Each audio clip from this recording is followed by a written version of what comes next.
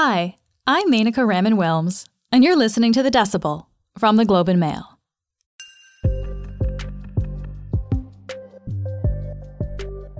On Monday night in Ottawa, Prime Minister Justin Trudeau gathered his cabinet for an unannounced meeting. This was hastily followed by a meeting with all Liberal members of Parliament. By the next morning, the secret was announced to the public. The Liberals and the NDP were entering into a formal partnership. Today, I'm announcing that the Liberal Party has reached an agreement with the New Democratic Party to deliver results for Canadians now. The deal is called a Supply and Confidence Agreement. In exchange for Liberal buy-in for certain policies, like dental care and housing, the NDP has promised to support the Liberal minority government until 2025.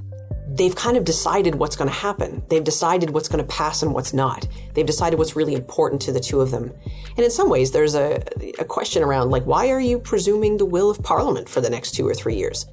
Laurie Turnbull is an associate professor of political science and the director of the School of Public Administration at Dalhousie University. We spoke with Laurie on Tuesday about what this agreement means for the government, for the opposition parties, and for Canadian democracy in general. This is The Decibel.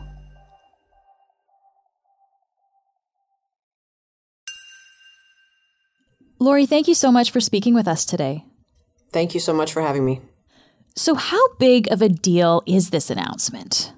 I think that the announcement is more of a continuation of the status quo than it is a shift in power or in the relationship between the Liberals and the NDP. I think this is an acknowledgement of the fact that the NDP are a partner to the government in its policy agenda and have acted as so since the government has been in a minority position since 2019. And I think that the agreement gives us some sense of what the policy goals are going to be in the next 3 years, should the agreement last that long. But this doesn't change the balance of power. It just puts a little bit more formality and predictability on a relationship that existed already. So what is the difference then between this deal that's been announced and a formal coalition? Because we're hearing that word coalition tossed around a lot today. Yeah, and sometimes people will want to use that word to conjure up a sense of something that actually doesn't exist. So a coalition government would be if both parties were represented in cabinet, which would mean both of them were around that decision-making table. Both of them were sharing memoranda to cabinet and some degree of decision-making power. Both were briefed on all the matters before the government. Like, that would be quite a transformation in the relationship that has been existing to date. But what a confidence and supply agreement does is create an agreement between the parties that lays out the issues that they will cooperate on. And it gives the government assurance that the NDP will support them on matters of confidence and supply. And so something like a speech from the throne, if there's a new session of parliament, a budget, something that is really pivotal to what the government has campaigned on and what it wants to do. So that essentially the agreement assures the government that the NDP will be on side for those things. But the NDP isn't actually part of the government. So is there anything actually binding about this agreement then? No. So the agreement is a political one rather than a legal one or a constitutional one. If either party makes a decision that this is no longer in their interest and they want to step outside of it, there's nothing to bind them to it at all. If the two parties decide to stay in this, it would be because they believe that, it's the right thing for them, because the agreement is doing what they wanted to do, and, because they're kind of getting out of it what they wanted. But if they were to step out of it because they came to whatever conclusion that politically they're better off outside of it. And that could happen, right? A lot of the questions that Prime Minister Trudeau and Mr. Singh got today were around the potential conditions that could invite a reconsideration of the agreement. What would make you step outside of this? And so that could be all kinds of things. 3 years is a long time. It's certainly possible that this would unravel before the 2025 day. And even in British Columbia, for instance, when there was a similar agreement struck in 2017, the two parties said, yep, we're in this for 4 years. And in 2020, the premier decided to go to election early. And so, there was no cost to that apart from potentially political, but he got a majority government in that election, and so it paid off for him. So you just mentioned the British Columbia example there, and that's interesting because this is probably one of the few examples of this situation in recent years. Why is this such a rare thing in Canadian politics? A confidence and supply agreement is rare, I think, because in some ways you don't really need it. This sort of agreement, to the extent that it has any political effect, could have the effect of sort of putting a parameter around what the parties are going to pursue. And, these are the things that the parties have decided are particularly important for the coming years, whether it's, dental care, pharmacare, housing, these sorts of things. And so there's an expectation that there will be progress on those things. And sometimes, a party doesn't really want to bind itself, even if politically. And there can be costs if some of your voters, for instance, don't like the other party and don't actually see a lot of value in a partnership that has a bit more expectation on it than a simple one-off support us if you want kind of thing. And so some voters will actually be quite happy with this and some voters won't. Prime Minister Trudeau, when he was speaking to the media about this, he said that his government is doing this to bring stability to an unstable period of time with increased political polarization. What this means is that during this uncertain time, the government can function with predictability and stability, present and implement budgets, and get things done for Canadians. If we take that explanation at face value, how would this agreement help to reduce the political tensions that we see today? I would take issue with the suggestion that the relationship itself had any political instability. I think that the Liberals and the NDP are pretty close on a lot of things, including some big issues that are actually in provincial jurisdiction. And so they provide pretty logical partners for one another to want to make progress on things like pharmacare, like dental care, like housing. Like, that's not a big stretch. I think with respect to the instability in the world, I think that it does help the Prime Minister and the Liberals to claim authority in the House of Commons, because they are a minority, even though we sometimes forget that. They are a minority government, and they are trying to do some pretty fundamental things, right? Including carve out a role for Canada in global security and in a response to the war in Ukraine. And so for a Prime Minister to be doing those things, and after a pretty rough period after the last election, when he didn't get his majority and his popularity took a big hit in his handling of the trucker convoy, it's not a bad thing for him to show, I am absolutely the MP with the confidence of the House, and I have enough support behind me to be able to get done the things I want to get done, including pass a budget in the spring and move forward on my policy agenda. So I think even though I don't see the relationship between the two parties as being unstable, I think there is a stabilizing effect for the Prime Minister to say, I have security and predictability about the things I want to do in the coming year, 2 years, and even 3 years if it lasts that long.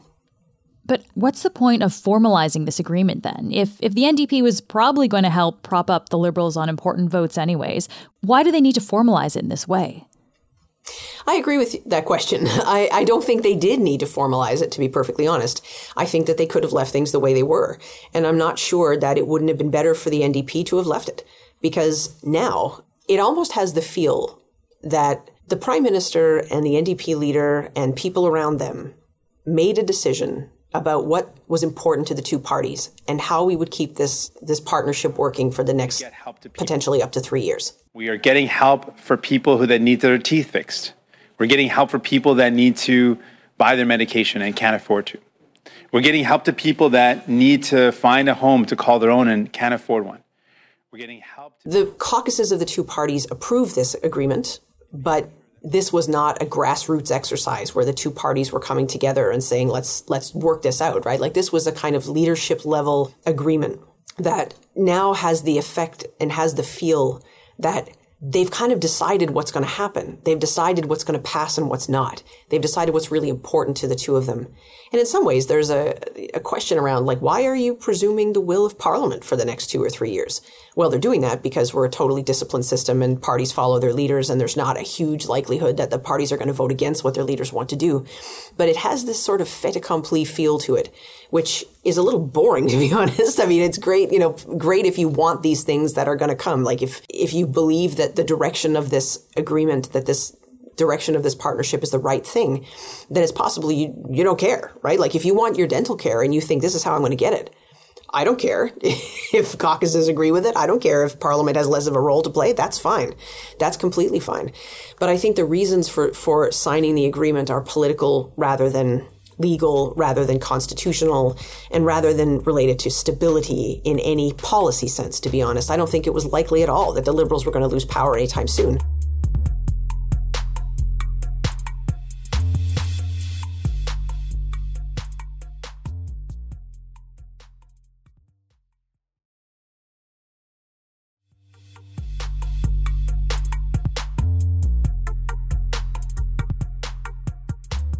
So in this arrangement, obviously the Liberals benefit because they're securing power for a few more years.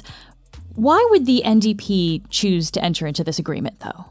So I think the NDP is in a particular kind of challenge where in 2011, they were the official opposition, right? Like they reached a point of success that I think many people didn't think they would ever reach. They were, the Queen's loyal opposition. Like that was a completely different world for the NDP. And then they lost that world.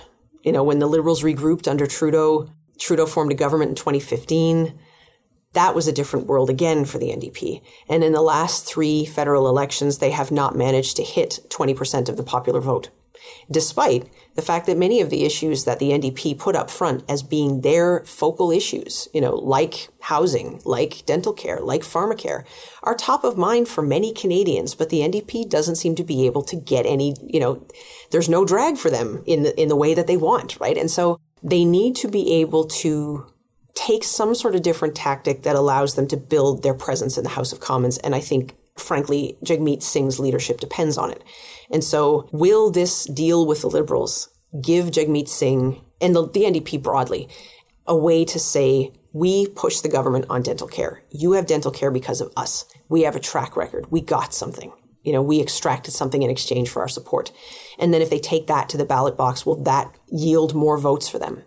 On the other hand, they run the risk of looking like the government's junior partner. And when these deals are negotiated, like things that are provincial jurisdiction, and the prime minister is going around the country shaking hands with premiers saying, we did a deal in this province on pharmacare or whatever the case may be, Jagmeet Singh is not going to be in those photo ops. These are not going to be his moments, right? And so is he going to be able to find a way to put these things in the win column for himself, all the while as the Liberal government is posting these things as wins for them?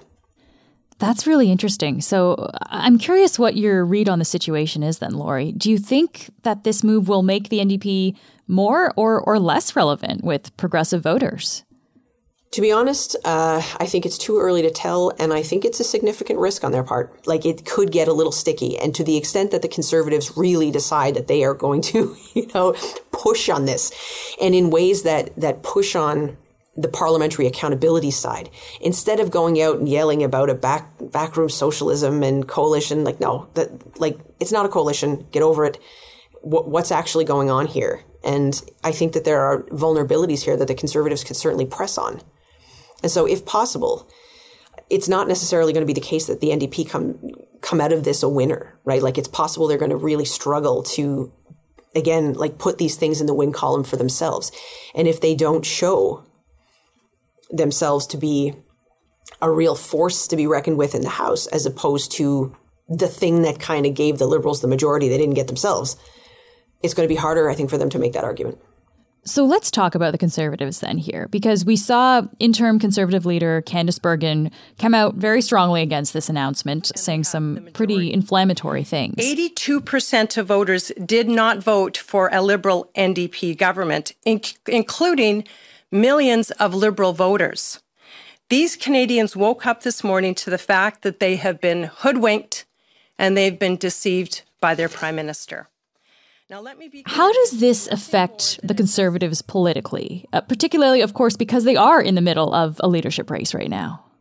It really puts a lot of pressure, I think, on the Conservatives to fulfill that parliamentary scrutiny and parliamentary accountability role, given the fact that there's now some kind of more formalized cooperation between the Liberals and the NDP. In the event that there's any question about the government's integrity, for example, about its compliance with ethics rules, which has been an issue for this government a couple of times, the Conservatives will now be all the more eager to lump the NDP in that pile and say, you can't trust the NDP to hold the government to account because clearly they think the government's doing just great. You need to count on the Conservatives for that.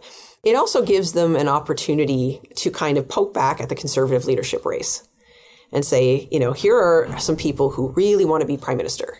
And we're letting you know that that office is not going to be vacant before 2025.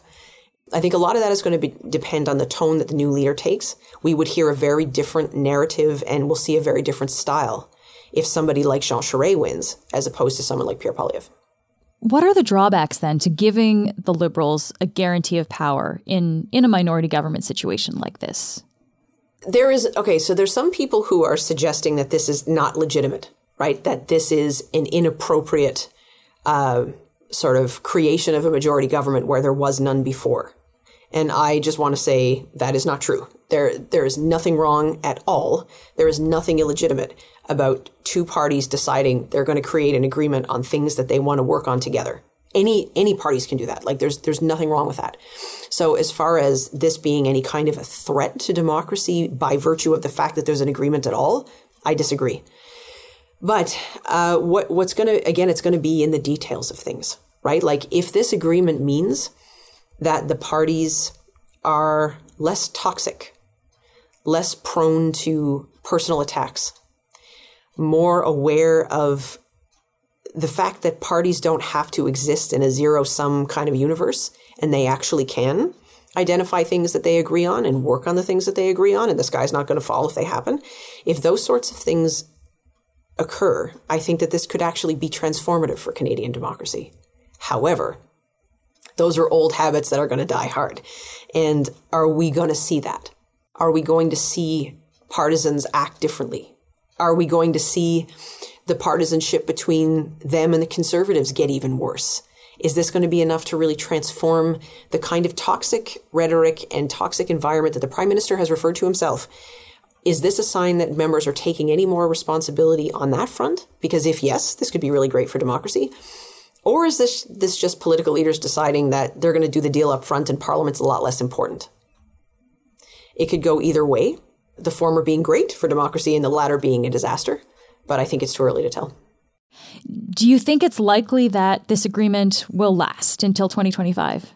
When it comes to 2025, again, I think a lot is going to depend on whether the Liberals are able to resist the temptation for an earlier election call if it really looks like it's to their vantage point.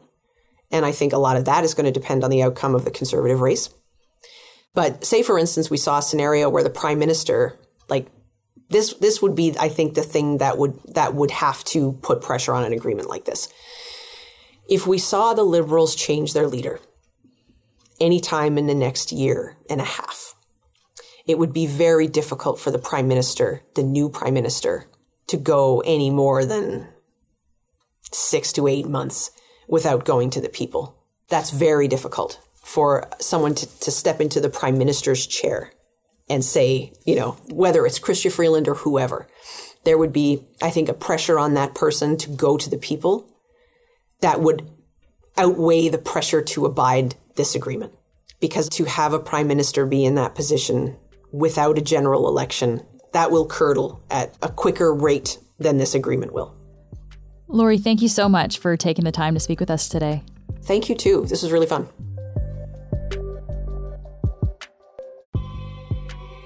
That's it for today. I'm Menaka Raman-Wilms. Our intern is Rose Danon. Our producers are Madeline White and Cheryl Sutherland. David Crosby edits the show. Kasia Mihailovich is our senior producer, and Angela Pacenza is our executive editor.